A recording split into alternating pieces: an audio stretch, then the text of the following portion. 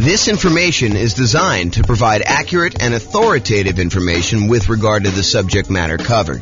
It is offered with the understanding that the presenters are not engaged in rendering legal, accounting, or other professional services. If legal advice or other expert advice is required, the services of a competent professional should be sought. Welcome to the San Francisco Real Estate Investing and Real Estate Financial Planning Podcast. Learn all about investing in real estate in San Francisco, California, with a combination of real estate financial planning and modeling with numbers specific to San Francisco. Plus, syndicated, more generalized recordings of live and pre-recorded real estate investing classes. Not all of them specific to San Francisco. Be sure to stay tuned after the podcast for a message from our sponsors.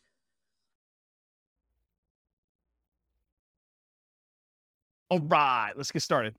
So buy and hold real estate investing. I am James Orr. So I did put a new slide here. A long time ago, we used to actually have a slide that I showed like the next 4 or 5 classes.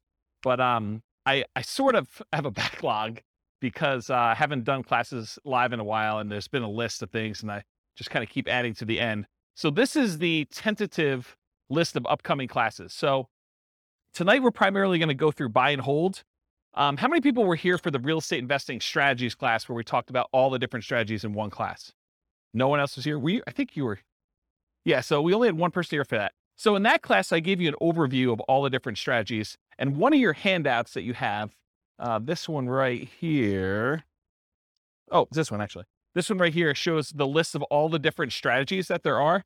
And then we primarily, in the classes I teach, we primarily focus on buy and hold, nomad, and house hacking. Those are the 3 strategies we primarily cover. Then there's a list of additional ones that I'm going to teach classes on, but that's not the primary focus of the classes I typically teach. It's more to just be comprehensive so that people have an understanding of why we're focusing on the 3 and not this whole other list. And then there's a couple that I'm not going to cover at all. So tonight we're going to go and do a deep dive into the buy and hold strategy, but you'll notice there's a whole bunch of classes on a bunch of the other strategies listed on here. Those are going to be what I would say is similar format to tonight, except for deep dives into those specific strategies. So for example, tonight we're doing buy and hold. Next week, we're doing the nomad strategy, which if you guys have never heard of the nomad strategy, because I know we have a couple of new people, the nomad strategy is to buy a house as an owner occupant. You move into the property. It's a requirement of the lender. And one of the reasons why you do that is it's a lower down payment and the interest rates are better. So you move into the house, you are required to live there for a year. During that year, you can just live there by yourself, or if you choose to, you can add on house hacking and have tenants living there with you or rent out a room or whatever you want to do. And then after a year, when your obligation to the lender is up, you can then convert that to a rental and you can acquire properties every year doing that. But you only had to put 5% down instead of putting 20 or 25% down. So you can acquire properties with one chunk of down payment, and since the loans are actually better for owner occupant, it's less bad than you would think to go ahead and put 5% down instead of 20% or 25% down. So the nomad strategy, we're going to cover that and all the different variations. I listed some variations on your investing strategies list there. Then on June 1st, we're going to do house hacking. And then after that, June 8th, we're going to do the BRRRR strategy, which is buy, rehab, rent, refinance. And there's an optional 4th R, which is to repeat the process. So you can use this to kind of continue to acquire properties. So we'll talk about the BRRRR strategy. Then we'll talk about quick turn and flipping properties if you're interested in doing that as a business model. Then we'll talk about wholesaling real estate on June 22nd. And then on June 29th, we'll talk about real estate options. You guys may have heard of real estate lease options, where you lease a property and you have an option to buy. This is the strategy where you just have the option. You do not have a lease on the property at all. You're getting the rights, but not the obligation to buy a property for a fixed price. And you're basically holding on to that option. And then there's a very active option auction strategy where you get an option on a property and then you immediately market that property in order to sell it to somebody. And it's usually done through some type of bid sale or auction process on like one evening, like a Sunday evening, in order to get the highest bidder and have the property sold that way. This is really like a variation, if you want to think of it this way. It's like a variation on real estate brokerage in some ways, because a real estate brokerage, a listing contract, if you squint really hard and step very far back, a real estate contract is sort of like an option agreement in some ways, right? You have the right to then market the property and get paid a fee in order to sell it. Well, this is sort of like option auction strategy is a way to do it as a principal. So it's a variation on that theme. So that's going to be on June 29th. July 6th, tax liens and tax deed sales. That's when you buy people's tax liens or tax deeds. Like, for example, if someone doesn't pay their property taxes, you can come in and pay their property taxes, and you usually get a return on the money that you put up. And then there's a really, really small chance that if they don't do it and you wait a long enough period of time, you can actually foreclose on the property for them not having paid their back taxes. We'll talk a little bit about this tonight. We talk about stability in real estate. It's one of the kind of options on there. So that's what we've got there. So tax lien, tax deed, real estate is going to be on July 6th. July 13th, I guess it's July 6th. July 13th, creative financing, real estate entrepreneurship. That's all the creative stuff. Subject to lease option, lease purchase, wrap financing, agreement for deed, contract for deed. That whole list on there is like that big graphic in the middle. That's that whole thing. July 13th, we're going to cover all those in one night. 'Cause a lot of them are really similar in the mechanics. There's a little bit of difference, but they're very, very similar in how they're structured. So we'll cover all those that night. Then July 20th, I'll try to do real estate partnerships using this format. It'll be very different than the format we usually teach partnerships, but you'll like this new one. And then the next class after that, July 27th. Oh, this is sort of like the dividing line when I'm done teaching strategy classes. So this is sort of just getting through all the strategies on that list. And it's going to be very similar to the format tonight for those. And then next one is marketing to find off-market deals. This sort of supplements all these other strategies. If you're planning on doing deals where you're not going to buy them in the MLS, certain strategies are found in the MLS. Certain strategies are found usually through for sale by owners, and you have to market in order to find those. So we'll cover a lot of marketing to find off-market deals. I'll do a 2-hour class on that. And then this is a new class I've never taught before on August 3rd. So I've got a client right now who went under contract on a new construction property back when interest rates were really, really reasonable. Interest rates are no longer as low as they were. And so they've kind of risen quite a bit. And so he's shocked by how much the monthly payment went up because he was counting on a certain number. And now that the interest rates have almost doubled, it's a much, much higher number. And so it made me think of, this is not the only case where we can have shocks when we're a real estate investor and we're considering buying properties. So I've got a list working through that is like all the different shocks you can experience when you're buying rental properties and then what to do about them. So number one is just being aware in advance that this could happen and what you can do to prevent them up front. But then there's some other things you may be able to do while the shock is happening. So that class is all about real estate investing shocks, things that can come up while you're acquiring properties that you may not have thought of. And then August 10th is 2 new concepts that you may not have heard before, but there have been ones I've been including in the Real Estate Financial Planner software for a while, and ones that someone mentioned a couple weeks ago. Was that you, Steve, that was mentioning those? Yeah. So there's these 2 concepts. One is cash flow resiliency, and the other one is equity resiliency. So cash flow resiliency, the basic idea is how much can your rent on a property drop before you have negative cash flow? So how resilient is the cash flow you have on your rental properties, on your whole portfolio? You can do it on a single property, but it's much more meaningful on the whole portfolio. And then equity resiliency is how resilient are you in your portfolio with equity when you have prices drop? And so there's different ways you can kind of like finance your portfolio or structure your portfolio where your whole portfolio is more resilient, and there's ways you can structure it where it's less resilient. So we'll go over a lot of different examples and talk about that on August 10th. And then on August 17th, overcoming hurdles for real estate investors. So there are several things that will limit your ability to acquire properties. You know, the most common ones I think a lot of people think of is down payments. I don't have enough down payment in order to acquire properties, or I can't qualify for loans for some reason. So I'm going to go over all the different hurdles that real estate investors have. We'll cover all those in that particular class. And then on August 24th, real estate investing Rubicons. So if you're familiar with history, I think it was Julius Caesar who was crossing the Rubicon, a river somewhere in, I don't know, another country.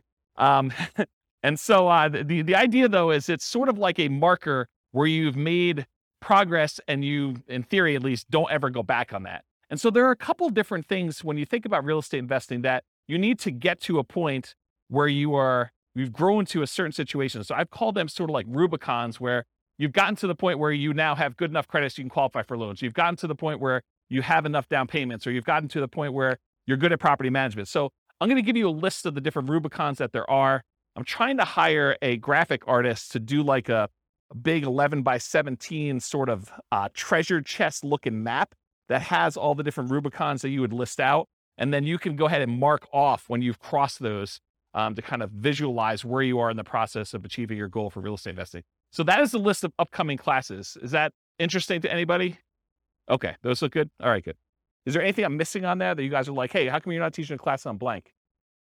Anyone? All right, good. Guess I got them all.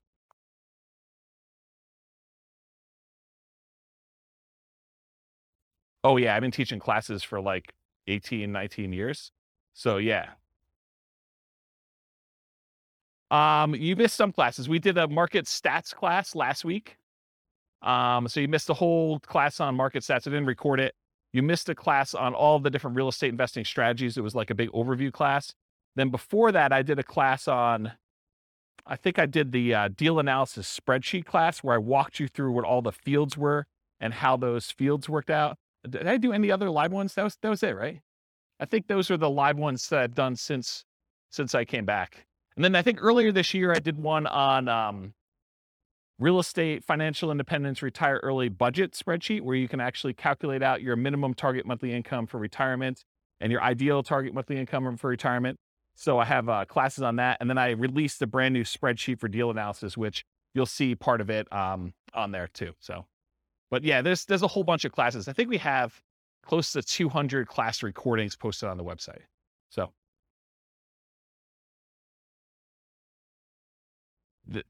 there you go. See, Steve's going to check me. I knew enough to know that it was like in another country and that it was a river, right? Was it Julius Caesar? There you go. See, I know just a little tiny bit about history to keep you dangerous. All right. All right, so buy and hold real estate investing. As I said, I'm James Orr. So real estate investing strategies. So you have the sheet with you, the handout. It says on the top, real estate investing strategies. That's basically this list. So the primary strategies that we kind of focus on are buy and hold, including short-term rentals, vacation rentals, the nomad strategy with all the different variations, nomad by proxy, nomad with house hacking, nomad to short-term rental, vacation rental, lease option nomad, and then the ultimate real estate agent retirement plan, which is, it's supposed to say agent in there. I need to update that slide. And then house hacking. So these are the ones we primarily teach classes on. This is where the overwhelming majority of the classes will ultimately be. There's going to be some kind of like one-offs, but that's where we are. Then there's a whole set of special section here, the secondary strategies, all the creative financing stuff, quick turning and flipping properties, BRRRR and BRRRR, wholesaling, options and auction strategy, tax liens, tax deeds, partnerships and syndications, and then we'll cover deal maker, syndicator, money partner, and loan partner. When I did the other class list, did I have wholesaling on there? I did, right? Okay, awesome. I just must have skipped it or something. But yeah, we're covering that. And then the strategies I'm not really going to talk about are real estate investment trusts, because you basically buy those as like through a real estate broker, not a real estate broker, a stockbroker. And it's more of a security than it is really a real estate investing strategy. I sort of put it on there to be a completionist and kind of be all inclusive, but really, that's not something I'm going to cover. And then I'm not going to go into separate detail about probate, short sales, foreclosures, and pre-foreclosures, because you'll get those when we cover the other strategies, and they're not really their own strategy per se. So we'll cover those, but we're not going to have separate classes on them. Any questions on this? Is it hot in here already? It is? Let's open the door if you don't mind. Just grab it and like do the thing, the foot thing, please. Thank you. All right, cool. So exceptions. So one of the things I'm going to go over tonight is this worksheet right here. And this worksheet is what I call the real estate investing strategy profile.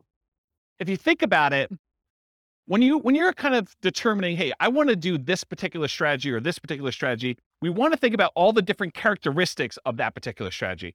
And so what I tried to do is I thought about all the different dimensions you could measure or think about or consider a different strategy with. And I listed them all out with the most common kind of characteristics that you can have. And so you're going to go through this tonight with your pen, and we're going to do this for the buy and hold real estate investing. And then you're going to be able to do that. Now, when we go through this, I'm going to tell you how I think about buy and hold real estate investing, but you're going to say to me, James, what about this? What about when you do buy and hold, but you do it this way? Yes, there are probably more obscure examples where you can kind of structure these and there's kind of like slight different variations and stuff like that. But I'm trying to focus in on the majority of the use cases. And you could have exceptions to this thing. You could come up to me later and say, James, what about if you do it this way? Yeah, you could definitely put it on there. But I'm going to try to be most mainstream and kind of the most correct that I think of. And if you want to debate this with me, this is absolutely brand new. I'm creating a database of all the different strategies with all these different characteristics, so that if you want to go search for, show me the ones you can do with no down payment, or show me the ones you can do with no money, or show me the ones you could do that have the lowest risk or the lowest activity, they're the most passive or they're the most scalable. I can give you a list of the ones grouped by those categories, and you can look at it and inspect it in a database format.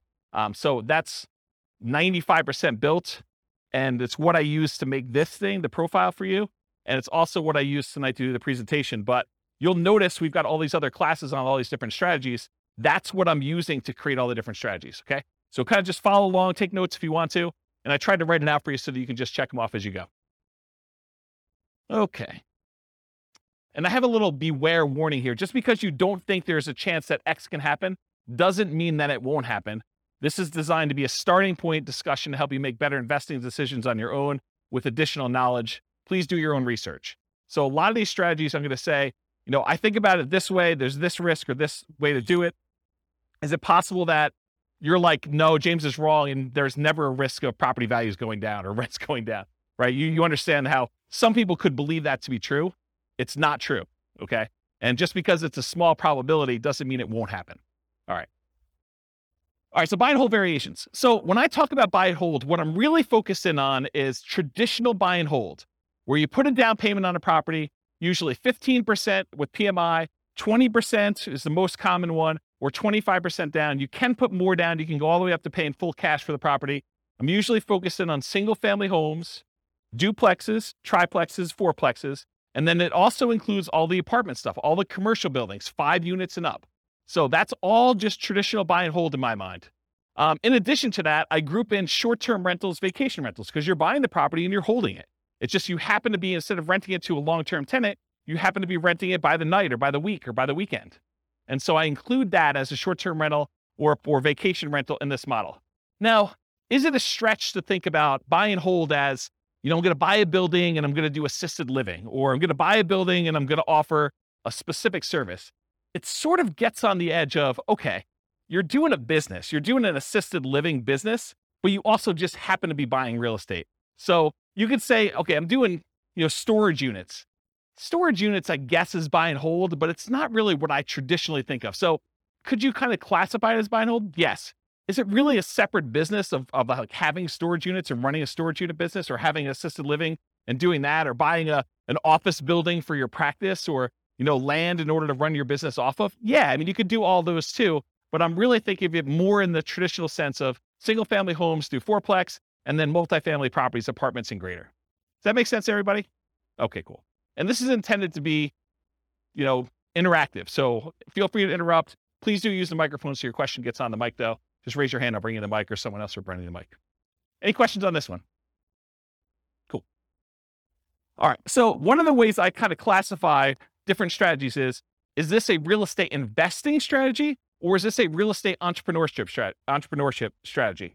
And the way I kind of classify those is, with a real estate investing strategy, you're primarily taking money, deploying it, putting it into an investment, investing in something with the expectation of getting a return on your money. That's real estate investing to me. There's another way to look at this where you're out there doing work, you're doing labor. Maybe you have some money in the deal, but you're primarily working a job in order to create money, to create value in some way.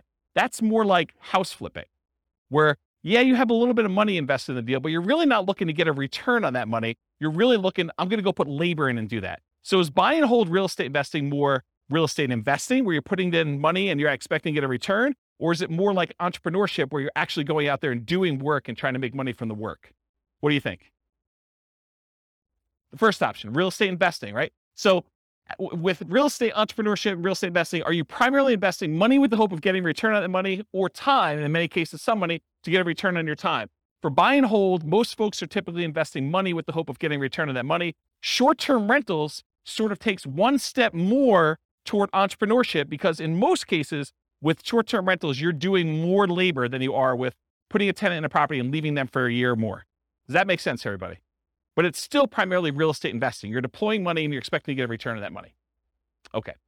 So that's on your list. So you can start on your list. Just kind of check it off.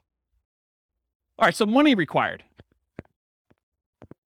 So typically when we do buy and hold real estate investing, we're going to go in and we're going to get traditional financing from a bank. You're going to go select a property. You're going to want to acquire that property. And so you're going to go to a lender and you're going to get, in most cases, traditional financing, conventional financing.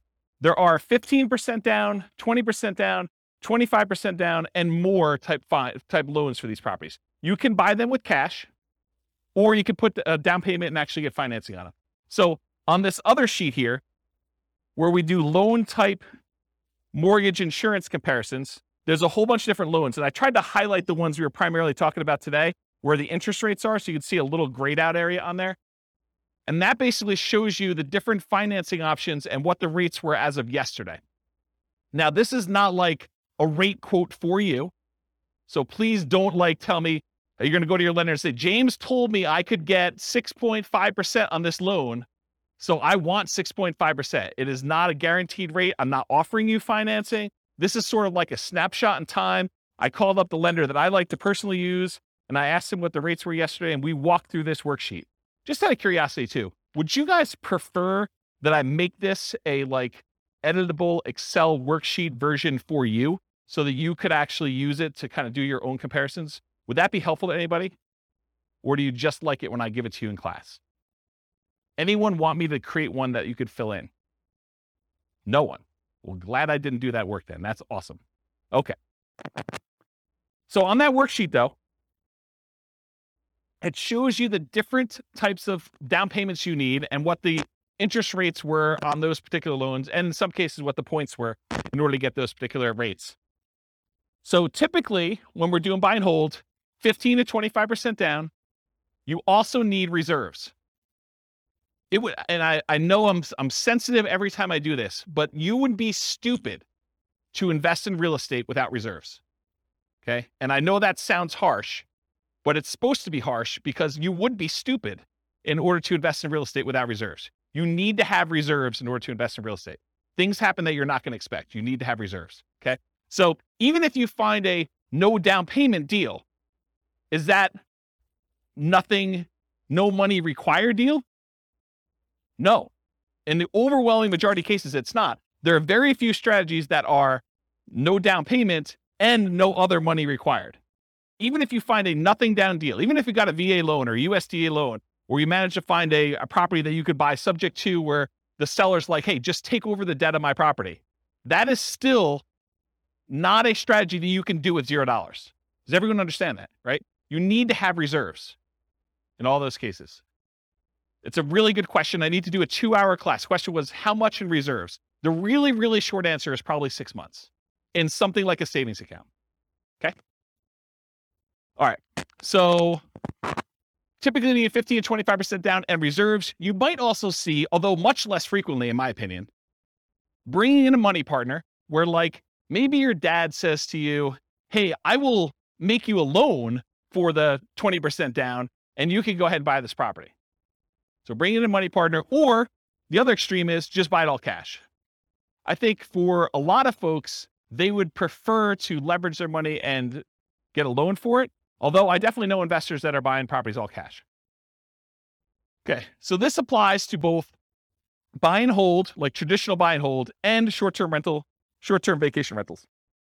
In addition, there is a kind of subset to this that when you're doing a vacation home short-term rental, there is an owner-occupant second home or vacation home loan that you can get with 10% down. So that would be the exception. You could actually go buy a property where it's a vacation home to you and you're going to rent it out, 11 and a half months of the year other than what you're going to stay in there, and you can get that with 10% down. Okay? Any questions on money required? This is on your worksheet. Feel free to take notes. I see you that are not taking notes. What are you thinking? Do you have perfect memories? You can remember all this stuff? All right, cool. So credit required. So it's most common is to qualify for traditional investor financing, non-owner occupant financing. The typical credit score needed in order to do these types of loans is 700. There are some exceptions if you have very low debt to income. So there's a possibility that you may be able to do a little bit better than 700, but most of the time it's going to be 700. A less common situation, if you're buying a property without a loan at all cash, doesn't matter what your credit score is. You can buy the property all cash. Or if you're partnering with someone who's getting the loan, you may not need to qualify for the loan at all yourself, but someone will need to qualify. Okay. Important note, credit scores can change over time. Credit score requirements can change over time. So check with your local lender for the most up-to-date credit requirements. So just because James said 700, you can't go to your lender and says, James told me it's 700. So where's my 700 credit score loan? Because they may tomorrow go out and say it's now 720. We think that our risk profile is out of whack. We want to make sure that people at 720 are getting these non-owner occupied loans. They have the right to change their policies at any time. Individual lenders can, and also the companies that are, or organizations that are buying the loans in the secondary market can require that the loans that they're selling them have to have higher credit scores too. So it can work as either an overlay, that's if the individual lender just adds that as an additional requirement that they're requiring, or it could be from the quasi-government organizations that are buying the loans in the secondary market, or the investors that are buying the loans. Any questions on credit required? You guys are a quiet group tonight. Okay. All right, skills required. So the primary skills required for the buy and hold real estate investing strategy are deal analysis. You need to be able to analyze deals to determine what kind of deals they are, whether they cash flow, whether they make sense to buy, how 2 different properties compare, or how 10 different properties compare that you're considering. Actually finding the cash flowing deals, searching them out in the MLS, going to look at them, evaluating them. Acquisition financing, being able to get the loans that you need, those 15% down, 20% down, 25% down loans, and then property management skills. And by property management skills, I mean one of 2 different things. Either you need to be really good at managing properties yourself, or you need to be able to hire a property manager and manage your property manager when they do it. So one of those 2. And then in addition, if you're doing short-term rentals, the skills for doing short-term rentals are slightly different than the skills for doing long-term property management. I don't do short-term rentals, but I know it's different. Any questions on skills required? Cool. Stability. Stability is an interesting one that I think most people have not heard of. I actually learned about this. There's a guy whose name escapes me right now, but he does the Farnham Street blogs. Anyone know the Farnham Street blogs guy's name? I don't remember. But he basically came out with a blog post. This is probably a couple months ago now. And it wasn't specific to real estate investing, but I immediately said, this applies to real estate investing. So we have this concept of stability. Something is passively stable is if you don't do anything, nothing will happen to it. It'll just sort of naturally work itself out. But something is actively stable if you need to be actively doing something in order to keep that thing from killing you or making you lose money or hurting you in some way. And so he separates things into passive stability and active stability. Real estate in general is actively stable. You can't just buy a property, even the vacant land, and just let it sit. If you don't do anything to your vacant land, you will lose that vacant land eventually because you have to pay taxes on it. So you have to, by the even most extreme example of, I buy vacant land, I don't do anything, you will lose that property if you don't pay taxes on it. Okay. Now, as you move down the spectrum, if you are doing fix and flips, it is very active. If you don't actually do something with your fix and flip, you'll lose the property. In most cases, if you're doing a hard money loan, to the lender. The lender's going to come in after 6 months or a year, and they're going to take the property. So it's very active in that way. But even buy and hold, I would say, is an active stability. If you don't do something with your property, if you don't put tenants in there or manage your property manager, pay your taxes, pay your mortgage on it, pay your insurance, do all these things that you need to do, you will lose the property. And so I kind of started measuring real estate strategies on this spectrum of how active they are or how passive they are on the stability scale.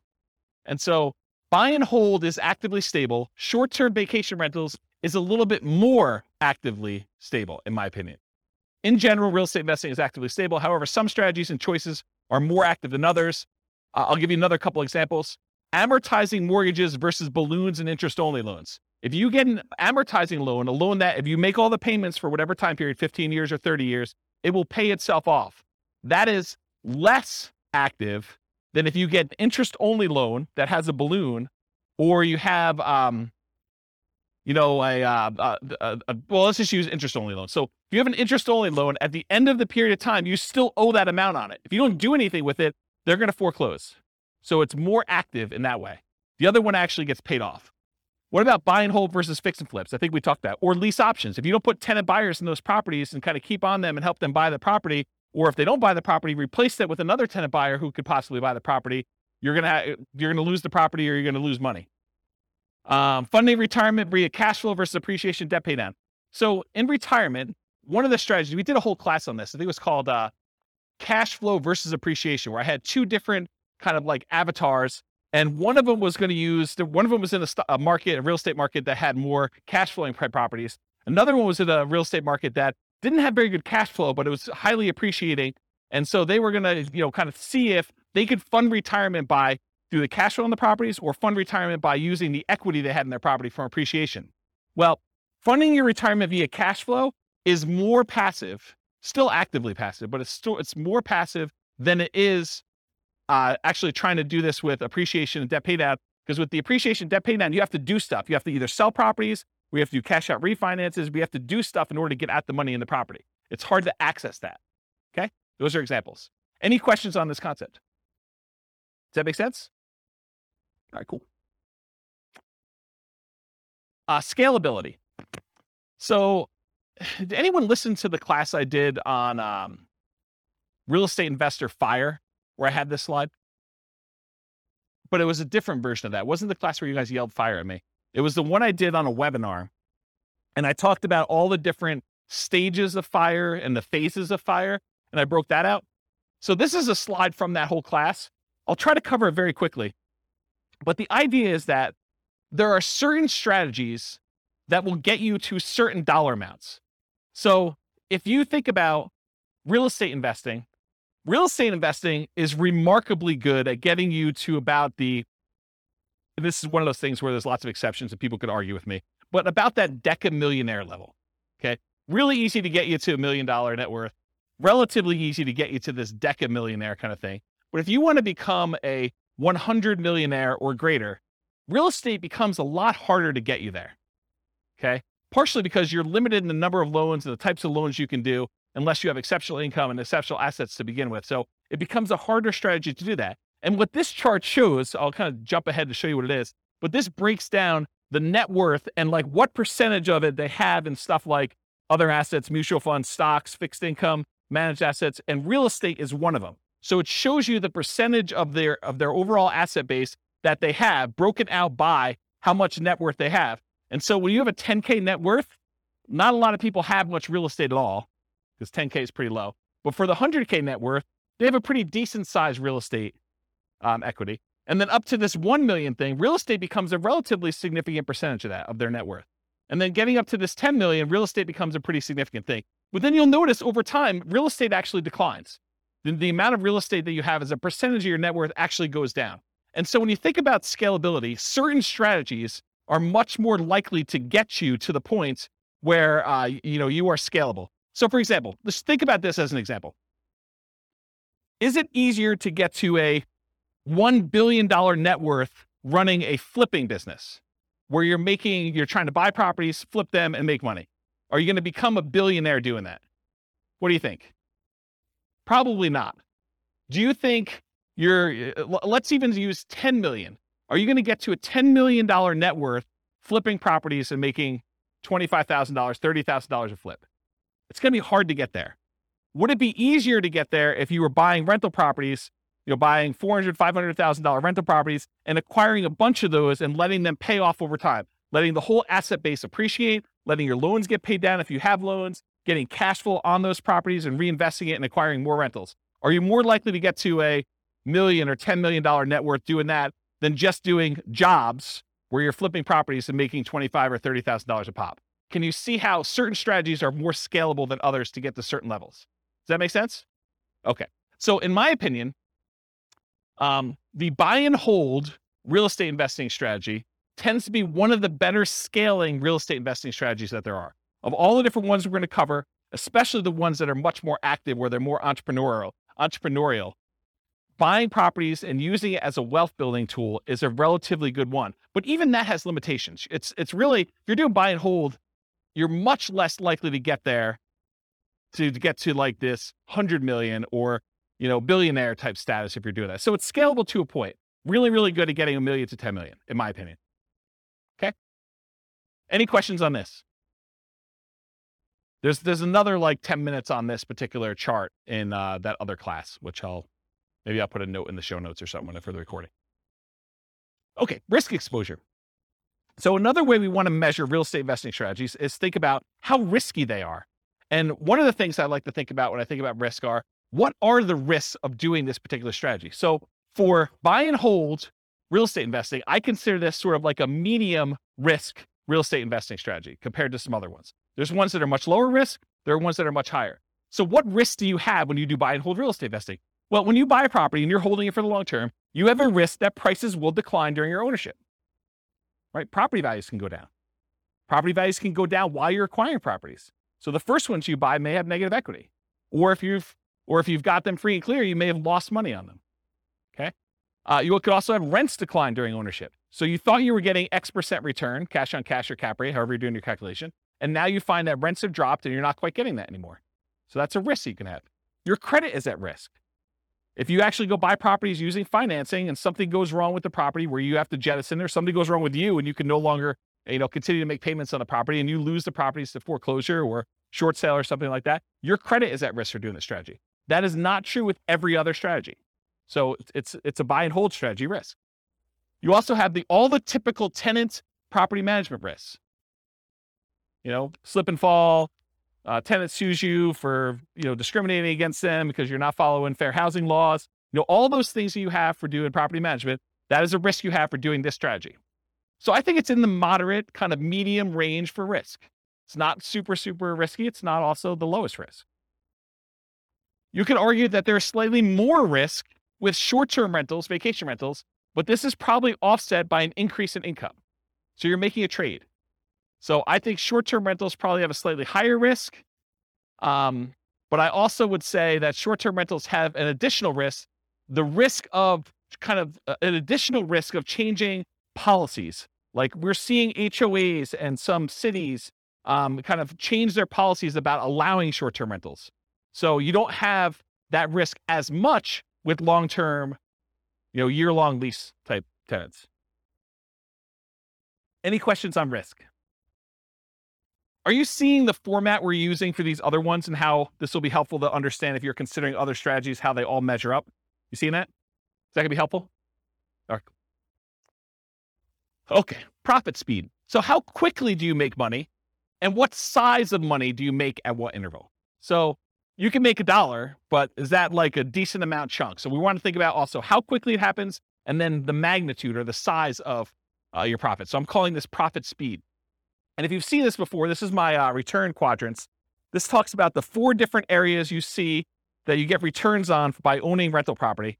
And then I also have reserves in there because you tend to own a small return on the reserves you keep. Whether you keep them in a savings account, you're getting 1% a year. You keep them in the stock market, you're earning 8% per year. So you do get a return on the reserves you have, but it also drags down the overall return on investment when you kind of like say, I have to have 6 months or 12 months of reserves for my property. You realize that, well, my appreciation needs to take into account the amount I set aside in reserves. I can't not do that calculation, in my opinion, correctly, unless you take into account reserves. So we're thinking about just the return you're getting. There's a return from appreciation, the property value tending to go up over a long period of time. There's a return from debt pay down, the amount you pay down on the loan. If you don't have a loan on it, you don't get this return. If you're paying cash for property, this is 0. So you get these 2 returns. These 2 returns are what I call cash later returns. So all the stuff on the left is the stuff that you get later, because you can't usually access appreciation or debt pay down until you either sell the property or you do a cash out refinance. So these ones on the left-hand side are the returns you get later, cash later. The ones on the right are cash now returns. So cash flow, the difference between the rent you're collecting on the property or other income you're collecting on the property minus all of your expenses, including vacancy, taxes, insurance, maintenance, your mortgage payments. Did I forget any?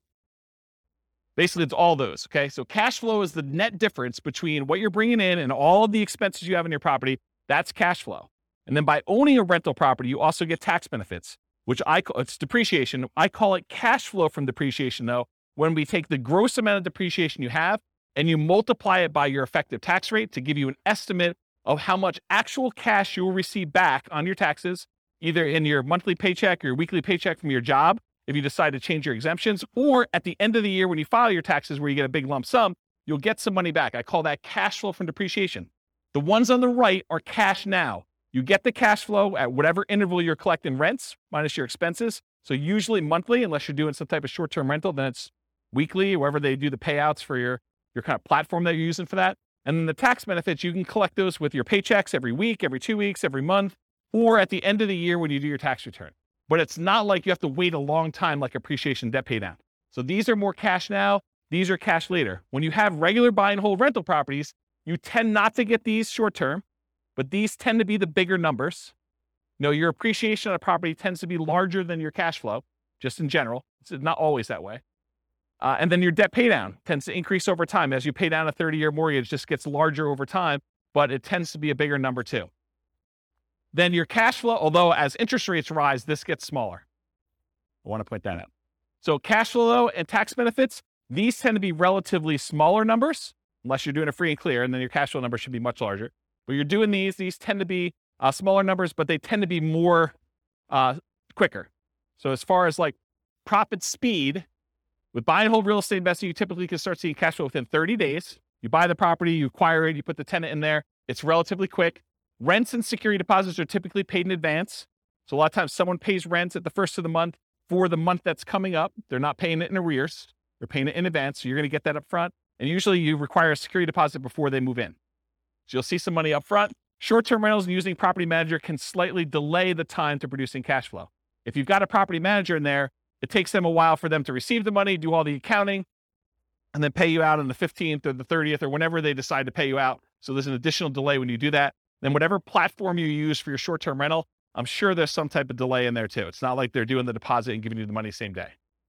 Okay. I don't do short-term rentals, but that's my understanding. Anyone do short-term rentals here? Okay. Usually a percentage return of amount invested, cash on cash, return on investment, or cap rate. So when you're thinking about like the order of magnitude, a lot of people throw around numbers like, I'm getting a 5% cash on cash or 10% cash on cash, or in some extreme cases, maybe they're doing a 100% cash on cash return on investment. That's the number that you are getting on the investment size, the amount of cash you put in the deal. Or cap rate is the return you're getting if you did not have a mortgage on the property, but after all of your other expenses. That's what cap rate is. Okay. I talked about cash flow from depreciation. You also typically see the wealth building through the stuff on the left. The appreciation and debt pay down portions tend to be your kind of wealth building part of the profit speed for buy and hold. Any questions on this one? Awesome. Finding deals. So how do you find buy and hold deals? I kind of break it up into two categories. One of the most common, most likely ways you're going to find deals, and then the kind of like more unusual, but still common enough that I think I should mention them sort of things. And that's these. How do you find deals? I used an example when I taught the real estate investing strategies class where I talked about all the strategies, this idea of looking for an alligator. It is possible for you to find an alligator if someone recently flushed one down the toilet and you happen to be in the sewer in New York City. You could possibly catch an alligator down there, right? You could find one. This is like the unusual, exceptional case.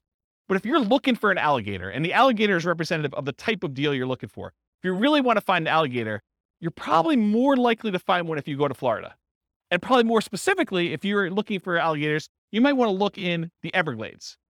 Okay, so if you think about deals and where you're going to find them, think about this alligator story. So where are you most likely? What's the Everglades version of buy and hold? Multiple listing service. That's the overwhelming majority of properties. It has the largest number of properties available. You're typically going to find them in there. And this could be, if you're doing commercial properties, it could be something like LoopNet or something like that. Or it could be just your local MLS if you're buying single family homes, duplexes, triplexes, fourplexes, and that's what's normal in your marketplace. Okay, so MLS is one. And the next one is this group of for sale by owners. And I break for sale by owners down into two different groups. For sale by owner is a seller who's selling the property without the help of a real estate agent. They're selling it for sale by owner. And there are two different kind of main categories. Category number one is somebody who is actively selling their property for sale by owner. They are trying to sell. They put up an ad. They've put it on Zillow or what other marketplaces they have. They put a sign in the yard. They're actively trying to sell their property. That is an actively marketed for sale by owner. But then there's the other group. They're the hidden for sale by owners. It's a seller selling without the help of a real estate agent, but maybe they are not actively marketing their property. Maybe it's sort of like if you approach them and said, hey, would you like to sell your property? They'd be like, yes, I would. but I wasn't otherwise trying to sell it. I didn't have it marketed for sale. I didn't have a sign in the yard. Didn't have it up on Zillow. Maybe you had to send out marketing in order to find them. Maybe you were out networking and you did it, but it's some other way where they're hidden and you had to find them another way. And usually those other ways are either through marketing or networking. Those are the most common strategies for finding properties for buy and hold. Unusual methods, wholesalers. Not that a wholesaler can't find you a deal. It's just the number of wholesalers that there are out there and the number of wholesale deals that they're finding is just a really small portion, right? So you may be able to go find a wholesale deal. However, it's like, if you want the best selection, could you go down to the local, gas station and get something that you need? But if you want to have a selection of 30 different versions of that thing, you're probably not going to the gas station. So the gas station is sort of like a wholesaler. Maybe they have one, but the MLS is sort of like the supermarket, where now you have a whole shelf full that you can pick different types, and you get to choose whichever one is best, and you can make a selection. Okay? So unusual methods, wholesalers. Any questions on finding? Did you use microphone? Here. Are you talking about Redfin, Zillow? Do they come under MLS? So Redfin or Zillow could actually include both of these. So it could be that the real estate agents' properties are listed from the MLS on Redfin or Zillow, but also the for sale by owners can also list their properties as a for sale by owner on Redfin or Zillow. So it could be both. So that's sort of like an aggregator for where you're doing it. But ultimately, the source is either the MLS, all the agent stuff, or for sale by owner, actively marketed in that case. Right? Okay, cool. Any other questions? Yeah, hey, John. I've got a two-part question. On the for sale by owner, Yep. Is that typically, do they want more money or less money than if they were going through a realtor? And also, the second part of my question would be risk. Yep. If I use a realtor, you guys cover all the hidden stuff. If I'm dealing directly with a homeowner, seems a little more risky. Yeah. So really, really good questions. Just put it down for a second. So awesome questions. So the first thing about price, it's all over the place. I would say that the for sale by owners I've seen, some of them are priced high because they want to get all the money, right? They're going to price it with whatever a realtor would have gotten, maybe even a little bit more, because they think that their property is better than all the other ones that sold. And they haven't had a real estate agent tell them, hey, it's not reality to get, $600,000 for this $500,000 property. They're like, well, I think I can get 600, so I'm going to list it for 600. So you could get some of that. Or you could get them not knowing the value. A lot of times we see that with an out of the area owner who knows that their parents bought the property for $250,000 and they can't imagine in their mind that it's worth $500,000 now. And they live in another state and they're just like, if we can get 300, that's awesome. And it needs a lot of work. And so it goes both ways. And the real estate agent ones, there are real estate agents that help sellers who are otherwise motivated. They want a quick sale and they realize it needs a lot of work and they're not trying to be super aggressive about getting every last penny out of the deal. So you could find those. But I think the overwhelming majority of the deals listed in the MLS are retail deals. I mean, they're priced for retail sale. The real estate agent is representing the seller and they're trying to help them as a fiduciary, get the best offer for them, which in many cases is the highest priced offer that will net them the most. And so I think that is true. But there's that 5%, 10% of those that are also good values. And sometimes a full price deal, especially for buy and hold, is still a great deal. Like you can go buy a property, pay full retail price for it, and it gets you the cash flow economics, the cash flow returns that you want on it, because they're thinking price and you're thinking income, right? And not every property is considered that way. And you're right, I think about the risks too. I think real estate agent can mitigate your risk in a couple ways. Number one, through knowledge about like how to do stuff correctly and all that other stuff. But then there's also an additional insurance layer in there too, because most real estate agents in most states that I'm aware of, at least in Colorado, I know this is true, they're required to have errors and omissions insurance to kind of protect you in case they do something stupid and screw up, right? So I think that there's an additional layer in there. Does that mean that you shouldn't do a for sale by owner deal? No, I think that there's a reasonable amount of risk that you think. There's nothing without risk, right? Like we go out, we drive through town, I mean, you could be doing everything you're supposed to do. You're completely sober. You're driving on the right side of the road. You're doing the speed limit, and person next to you is snorting a line of cocaine, and they just had a 6-pack, and they're driving all over the line. They're spanking the kids and having a cheeseburger all at the same time. You did everything right, but it's still risky for you, right? There's nothing that's without risk.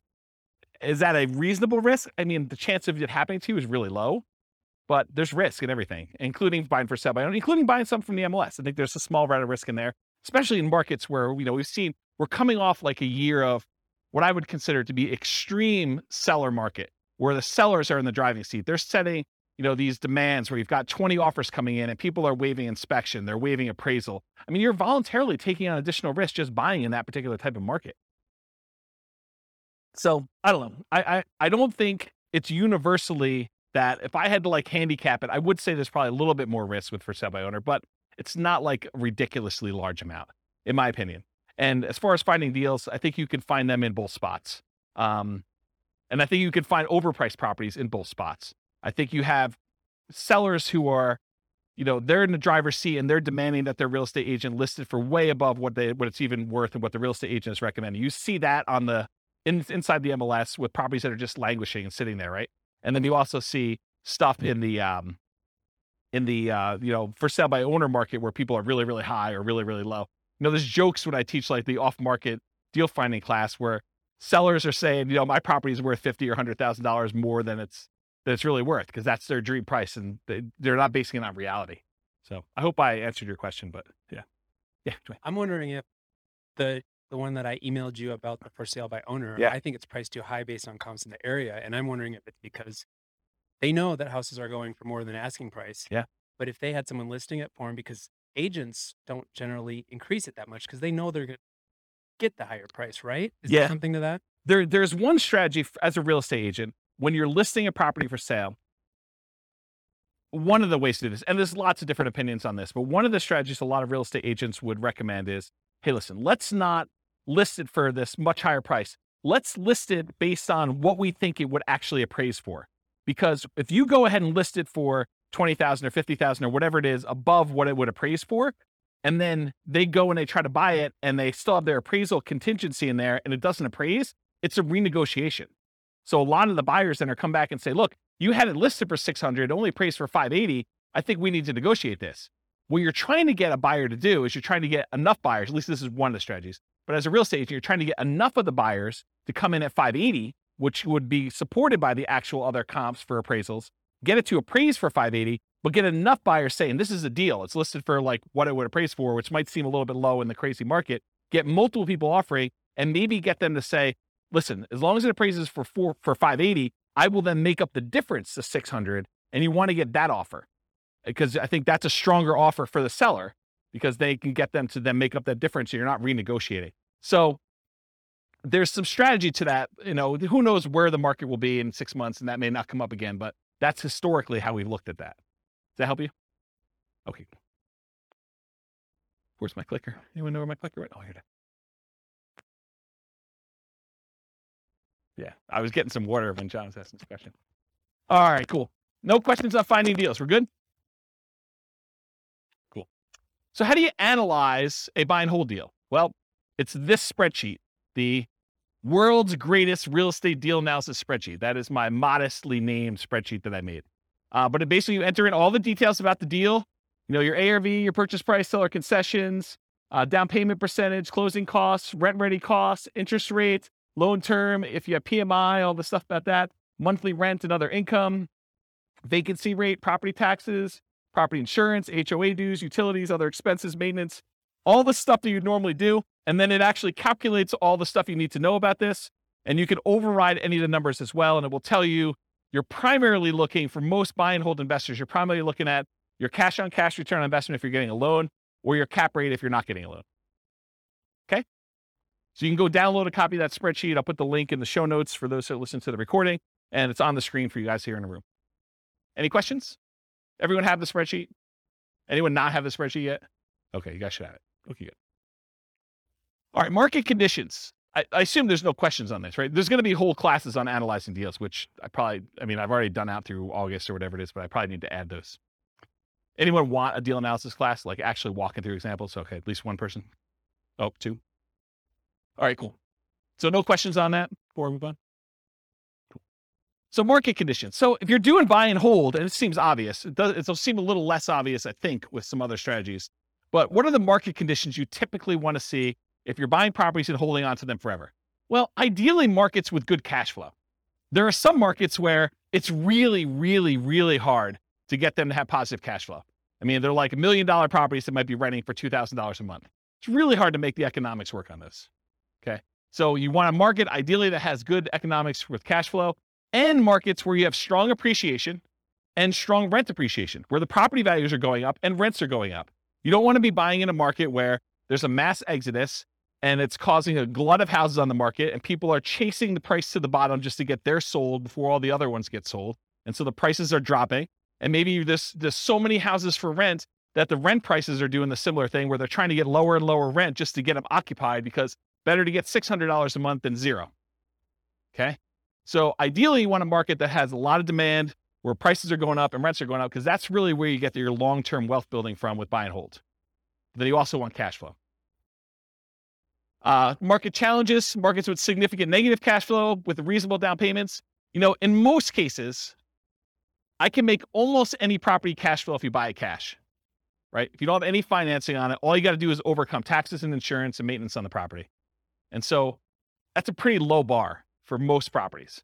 However, then you start saying, okay, yeah, I could buy anything with cash, but really what I want to do is I want to look at the top 5% or 10% of the market, and I want to select quality where I get a good return on my money. And so then you start selecting based on the best cash flow you can get, not just will it cash flow. And that's one of the problems. We'll probably talk about it when we do, you know, some of these other like creative financing or times when you buy from a wholesaler. The problem with buying from wholesalers and for buying creatively where you're doing marketing and you're getting sellers to contact you is selection. It may not be a property that you would otherwise want to select. Where if you go into the MLS, you get your choice of everything. You may decide, hey, everything is not what I want, and I want to hold off and wait till something else better comes along. But at least you get a wide range of things to analyze and select and decide if that's something I'm going to buy or not. There's a lot of times with like putting out marketing and getting sellers calling you or deals coming into you, it's like you don't control which sellers call you. You can control it by selecting where you advertise to a certain degree, but you may still get a property that you don't want. And so you still have to say no and select the ones that you do want. Okay. And then lastly, markets with no or negative appreciation. There are markets where, you'll go see a post on a very popular real estate investing forum or something. And you'll be like, hey, look, this deal is, you go look at a post from 10 years ago and they're talking about, $100,000 property in a certain city. And then you fast forward, you find another post from, 10 years later, and it's like the same $100,000 properties are selling in that same city. So you've had essentially zero appreciation over that decade. So you got to watch out for that. You want to be investing in markets that have appreciation for long-term wealth building. You can just cash flow them, but I think that you want the benefit. If you're going to go after a market, if you have any market to choose from, why not choose one that both has cash flow and you're going to get some wealth building through appreciation and debt pay down, and rent appreciation. Okay. So no questions on this? Everyone got it? Cool. Accessibility or availability. So in many markets, there are plentiful deals you could select from the MLS. So then it becomes a matter of saying, okay, there's 100 that would work.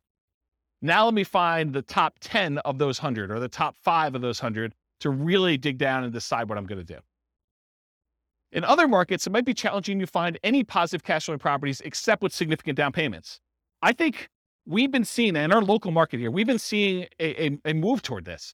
There was a time in our marketplace where you could find a good quality product, good quality property that with 20% down would have positive cash flow.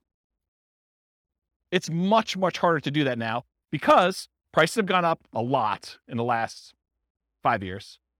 Interest rates in the last 6 months have gone crazy, like doubled, 3% to 6%. Rents have gone up, but not quite as much as property prices and interest rates. So it's getting harder and harder to find a property that would positive cash flow with just 20% down in our marketplace. Okay. And I think you'll find that in other markets too, especially with the same characteristics. I mean, we see massive price appreciation, not just in Northern Colorado, but overall in the nation. And interest rates are up all over the place. Yeah, Dwayne. How far behind do taxes usually follow that when they do assessments? Is that something that... That's a great question, because you're right. I mean, if property values have gone up and they're doing the reassessment every 2 years, which I think is very, very common, at least around here, that's the norm, right? Every 2 years, we see a reassessment. So they're going to use the new property value, and they've got their kind of like tax, whatever they call it, mills, or how they calculate taxes. They're going to use those times whatever their new assessed value is, and your property taxes are going to go up. So it's just sort of like 2-year stair step going up with that. Yeah. So it's definitely going to impact that, which is another reason why you probably shouldn't use just the last year's property taxes as your estimate, unless you're prepared for that shock. That's a shock for that class, right? Buying a property using the old tax assessment only to find out that 6 months from now, there's going to be a new tax assessment. It's going to change. Same thing we see with new construction properties, right? I mean, you've seen this where, sometimes we get really lucky where you buy a property and you're still paying taxes on vacant land. And it takes 3 months, 6 months, a year, whatever it takes for the county to come around and say, okay, now we're reassessing your property. It's no longer vacant land. It's got this $500,000 property on there. And now property taxes aren't $47 for the year. They're $4,700 for the year. Okay. So that's a big difference. Interest rates may be a significant factors, whether properties will cash flow or not. And the other thing about accessibility, availability, is verify that you can use your property as a short-term or vacation rental before buying it.